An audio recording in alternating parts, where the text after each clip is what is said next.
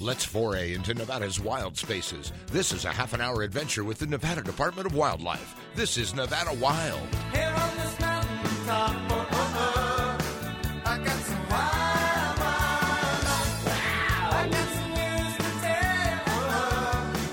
about some wild, wild life. Welcome to Nevada Wild, brought to you by the Nevada Department of Wildlife. I'm Ashley Sanchez, here with Aaron Keller. And today we have he was a regular guest for a while, and we haven't had him on for quite a while. It's avid bird watcher, Rob Lowry. And we are excited to have you here in a different setting on Zoom, but it's so good to see you, Rob. Likewise, Ashley, it's been a while. It has, and traditionally we'd have you, I think you would come on usually during the Christmas bird counts, and we had you on after you had set a record. And you updated us on that, and then here we are probably over a year later. So we just wanted to hear your whereabouts, especially, I mean, we've gone through COVID since we've last seen you, and the shutdown and people having to stay home. So how has your year been? Have you utilized it for bird watching? Just fill us in. Yeah, I think pretty much the year's gone like normal for me. I like getting out and hiking and birding and traveling around, this beautiful state we live in. So, the COVID really hasn't impacted that. In fact, it's a good activity to do, during these times, because you're outside and away from people and you're still out enjoying the wildlife and the beauty here. Exactly. Nothing's really changed in my life as far as COVID, other than I'm working from home and I don't go out to eat or go sit in a bar and have a drink. And like you said, lucky for you, one of your favorite hobby is a hobby that is socially distanced. Yeah, and I've seen a lot more people out here the last year or so.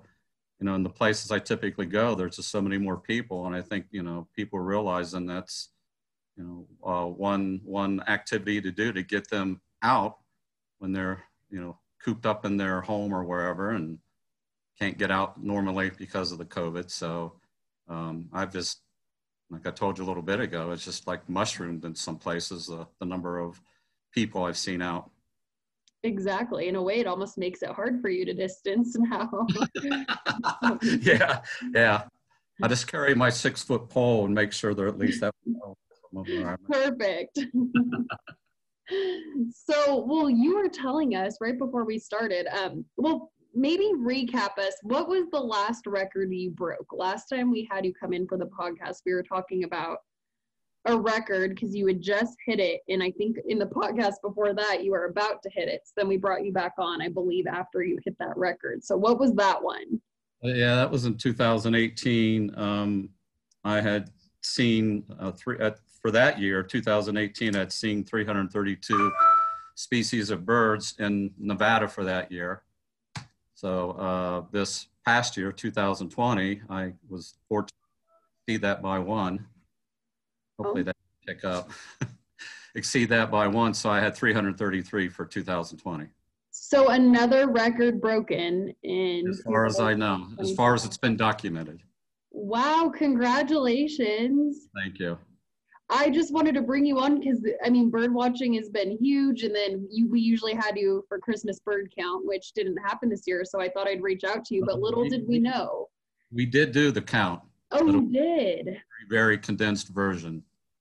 So Audubon sent out notices, back in October, November, literally saying it's up to each count coordinator whether they have it or not, and if you do, here's the guidelines to follow. I, at the time, wasn't planning on having the Carson City Christmas bird count this year, but then talked with my friend that runs the one up in Reno, and the more I thought about it, I thought, after this Carson City one's happened consecutively since like 1992, and it'd be a shame to stop that streak. So I sent out a notice to the people that typically do the count, who I consider the core people for each of the different areas within the circle, and got their input, and everybody came back and said, yeah, they wanted to do it. So essentially what I did is I just left the forms out on a box on my front porch. The people can come and pick up at their leisure. And then, the forms were in the envelopes that I left for them. They did their count for their area, filled them out, dropped them back off in the box on my front porch. So instead of having, 4 or 5 people in an area, it was either 1 or 2. It was the core birders that typically do that area annually. So yeah, we still did have it. And interestingly enough, everybody came back and said this was the most awful year they'd ever seen in their area. But yet we had the same number of species as last year, 99 for the count day, and exceeded the number of birds last year by over 5,000. Now, most of those are probably starlings and rock pigeons, but still, it was just an interesting year. That is crazy. I'm glad you clarified that because I didn't know it happened. So that's good to hear because it's so important. That's why we talk about Christmas bird count. It's a citizen science project and people get involved. They go out and count, and then that's how we're able to collect data and have that data to see how populations are doing year after year. So that's good to hear you did it. And Yeah. You exceeded it this year? Yeah, from last year, we didn't exceed numbers we've had in previous years, but just using last year as something to compare to, we did better last year, even though, like I said, come back and said this was the worst they've ever seen it. So it was interesting that it turned out as good as it did. So I'm glad we did it. So you did Christmas bird count. You did it after all. And then the reason, which we just wanted to talk to you about birding in general. So come to find out you've done Christmas bird count and you set a record this year. So a lot happening. Yeah. Good year. So I want to hear, we've been talking about birding, but we haven't got into what have been some of the memorable things you saw while out this year? Let me think. Well, I saw a common black hawk chick in a nest I stumbled upon over in eastern Nevada. I had my best looks ever at Himalayan snowcocks up in the Ruby Mountains there outside of Elko. Up in the Shell Creek Range outside of Ely, we had really great looks at about 15 different dusky grouse. I had one, what we call life bird, means a bird species you've never seen before in your life, and that was Mexican whippoorwill up in the Mount Charleston area, up by there's a water tank up there called the Alpine Water Tank. And that was really neat because I had never seen or heard one before. And I went up there one evening in May, and as it got dark, I just played the call to see if maybe I get a response. And it turns out there was one about 20 feet from me in front of my car, and it flew right by me and landed in a tree and was calling vociferously. And see what else. I found a painted redstart up in Fletcher Canyon of Mount Charleston, and subsequent visits by other birders determined that there was actually a pair and that they were observed building a nest. So that was huge news, I think, to confirm a nesting attempt by that species in Nevada. I believe typically you see them farther down south, in Arizona and such. We had hooded warblers nesting in Dayton.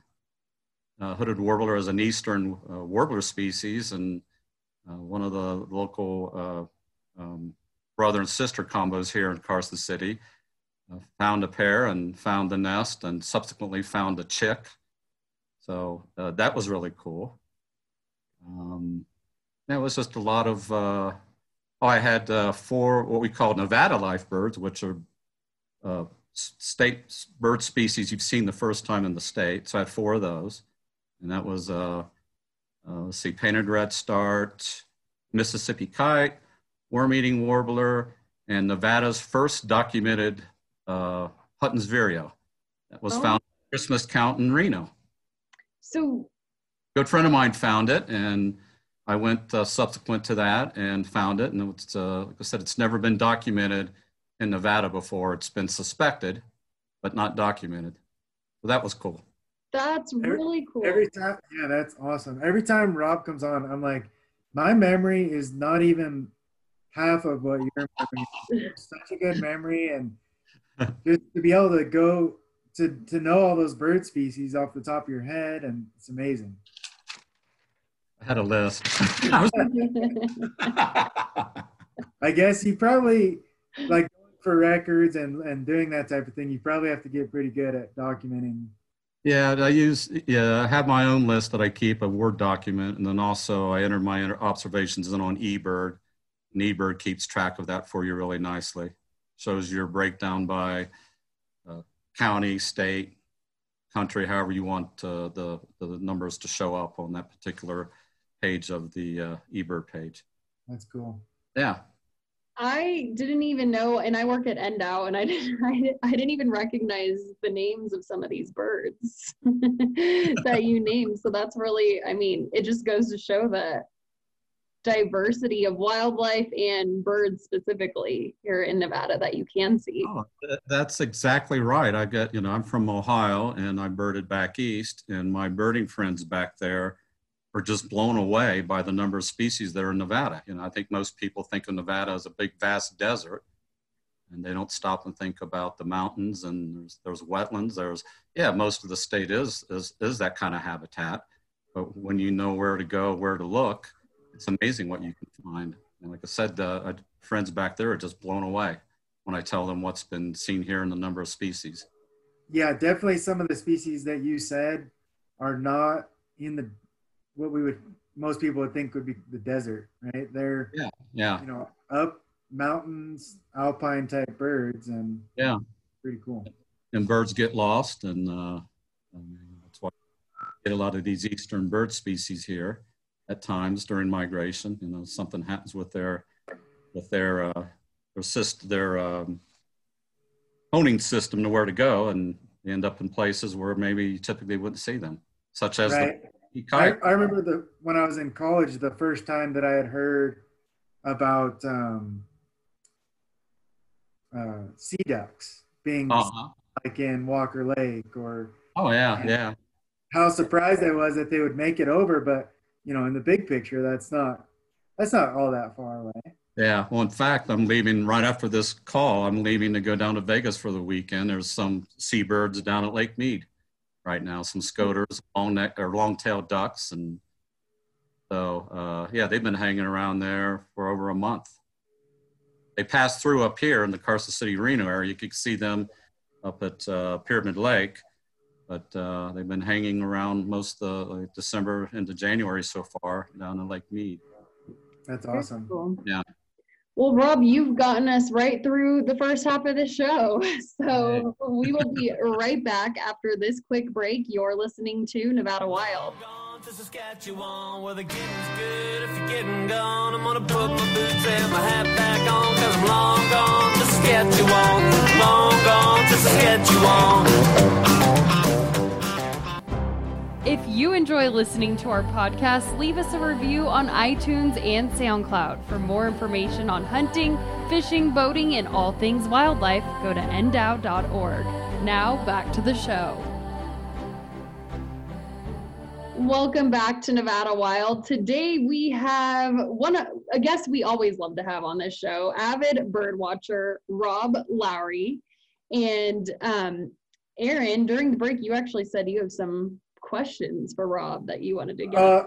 Yeah, I just like talking to Rob because he's so adventurous and he's like going all over the state. And when you were rattling off some of those birds, I was like, man, there's some of those are not like, you can't just park your car and go, find them. Some of them are miles from any road. Uh-huh. So when you go out there, are you camping for the most part, or how do you kind of plan trips? This past year, I had a rental vehicle from work. It was a big Ford Expedition. So I did that 3 or 4 times, and it was perfect because it was big enough in the back. I put the third row and the second row down and brought a foam pad and slept back there. Other times I've camped. We camped up, of course, at Ruby Mountains there when we were up for the snowcock, and over at Great Basin National Park, camped there. And where was one other place?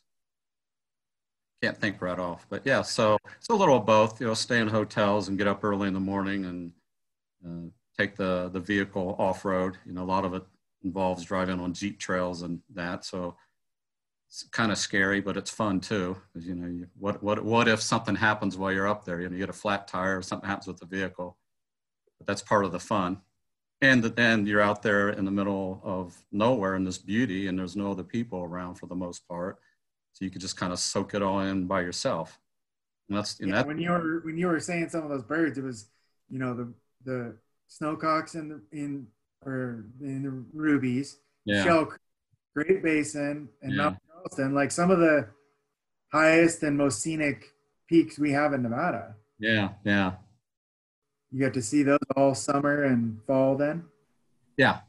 And that's the thing for me, you know, the birding, I tell people I'm not out specifically looking for birds. I'm out enjoying the beauty of where I'm at the same time taking in what's there, including the birds. So it's kind of like, well, having target birds that gets me to the area, but for me, it's more about the journey than it is finding the birds, I guess, even though I enjoy finding the birds. Still at the same time, you know, it's taking everything else in. Like, for example, one of our most memorable views this year was when we were up in the Shell Creek Range looking for the dusky grouse. We were coming back at dusk and we ran into a huge herd of elk. And that was just impressive and beautiful to see that. This, you know, it was like 12, 14 elk, and most of them were with males with the huge racks, and the sun was setting, and you know, all you could see is the silhouette of them as they were standing on the hillside right next to the Jeep trail we were on. And I enjoy that more than finding the birds sometimes. Yeah, So just it's kind of the whole experience. It's the birding gets me out, but you know, at the same time, it's not just about the birds, it's about taking in the whole experience. I also love your way of thinking. Like, you're like, you know, if I get a flat tire, that's part of the adventure. I'm out Exactly. in this beautiful area. I need to think Yeah. like that more. I'm afraid of everything. Yeah, I always got this saying from Mark Twain that when I was in an office, not working out of home, I have above my desk. And essentially, I don't remember exactly, but it says, I'm an old man, I've had many troubles, most of which have never happened.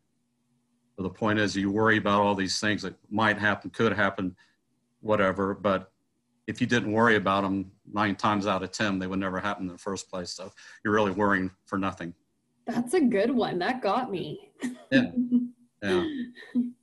That's cool. I try to live by that motto. I always think about that.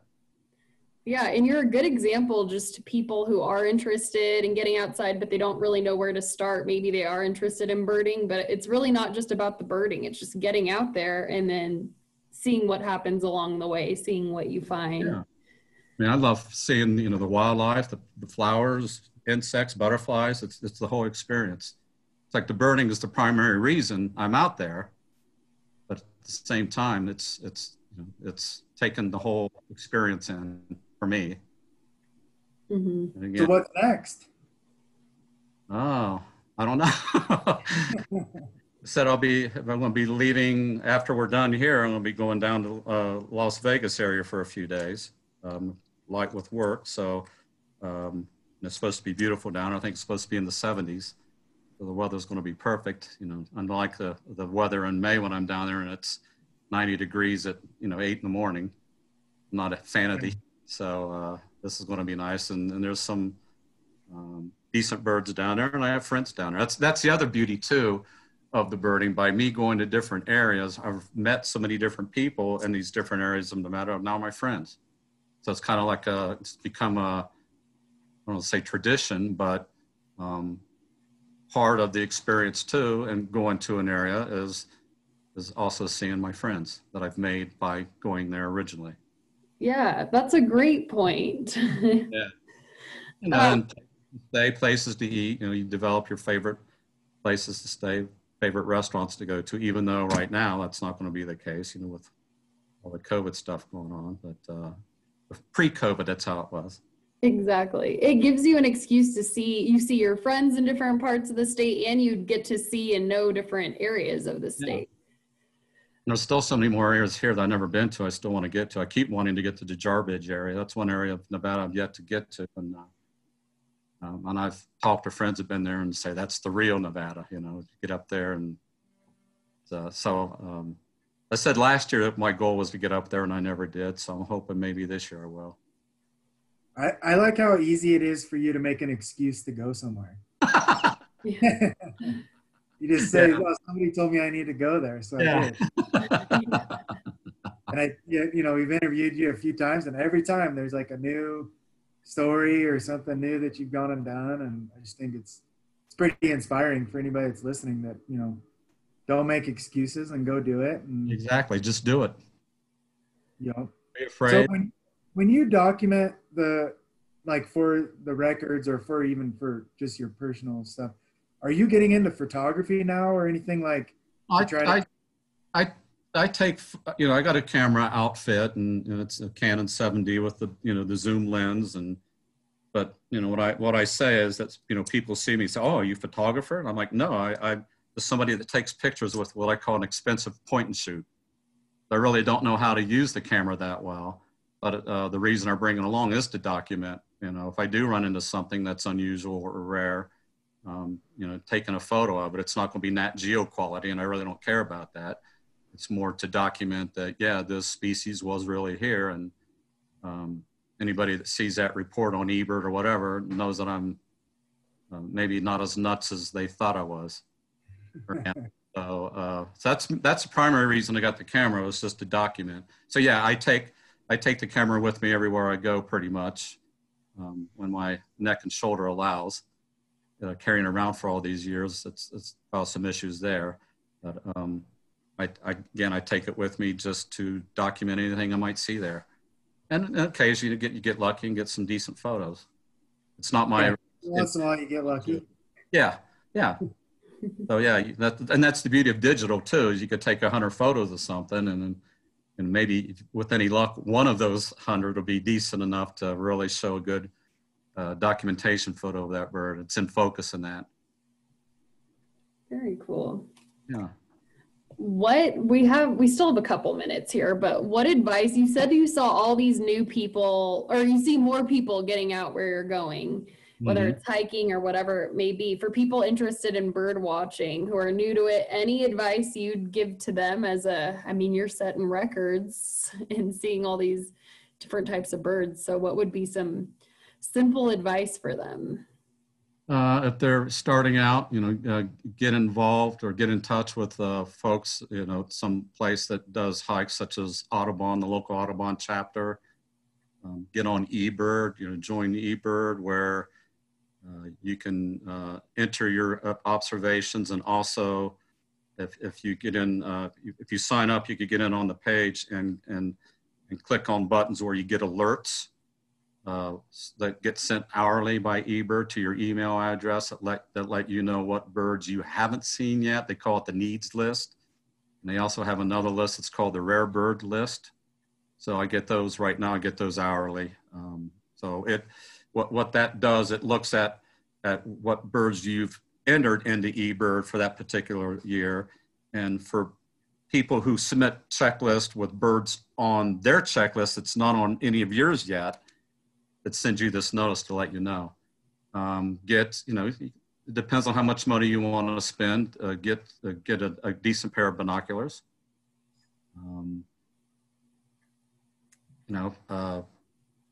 Facebook, we've got the Nevada birding Facebook page, and I think there's like 2,000 or 3,000 people on that now. And they just restarted another page on Facebook. It's called a Nevada Rare Birds. So that's just primarily rare birds in Nevada, what's considered rare for the area or the state or the time of year or whatever. So yeah, that's, get some good binoculars, glassware as I call it. Get good binoculars, whatever you can afford. And most birders are very willing to help. So by you contacting people or getting involved with a group or whatever, from there you could use those people as a resource to help expand your birding horizon, so to speak. Yes, because I was going to say, you really don't need to be an expert in birds whatsoever. And that's why it's good to get involved in these groups. And Yeah, and I hate the term expert myself, because that to me connotes that you're perfect, know everything, and that's not the case. Where all the birders have been wrong, with their identifications and such in the past. So I don't use the term, nor do I like the term expert. Mm-hmm. little more experienced than others. Well, even like in just your picture taking alone, you said you don't even know how to use the camera that well. You just want something to capture the bells and whistles on it, and I don't know how to use it. Yeah. I think the other thing that's intriguing about birding is that you just start, right? There's no like, you just get started. Yeah. And you practice and you're just observing, and there's no end game. There's no like, you're just in nature. Yeah, exactly. And then once you get the binoculars or whatever glassware you want, be it a scope or whatever, once that's paid for, there's really very little cost involved, especially for birding locally, other than, a little bit of gas money, or maybe you live in an area where you can walk or hike to a location or bike to a location. So it's after the initial investments, it can be a very cost-efficient means of entertaining yourself. Right, because it just depends on what your budget is, but you don't need like the most expensive glass to get started. You can always get a budget-friendly type set of binoculars and then get started and kind of work your way up. And I started out with a little tiny pair of $99 Nikons is what I started out with years ago. Yeah. Well, Rob, you said you're headed down to Las Vegas to see seabirds right when we wrap this up. So we are pretty much out of time, and we'll let you get back to birding, but we appreciated you taking the time to be here with us today. It was good talking to you again. Likewise, always love talking with you guys, and thanks for the invite, and I really, really appreciate it. Really enjoy it. Of course. Thank you, Thanks, everyone, Rob. for listening. That does it for this week's Nevada Wild.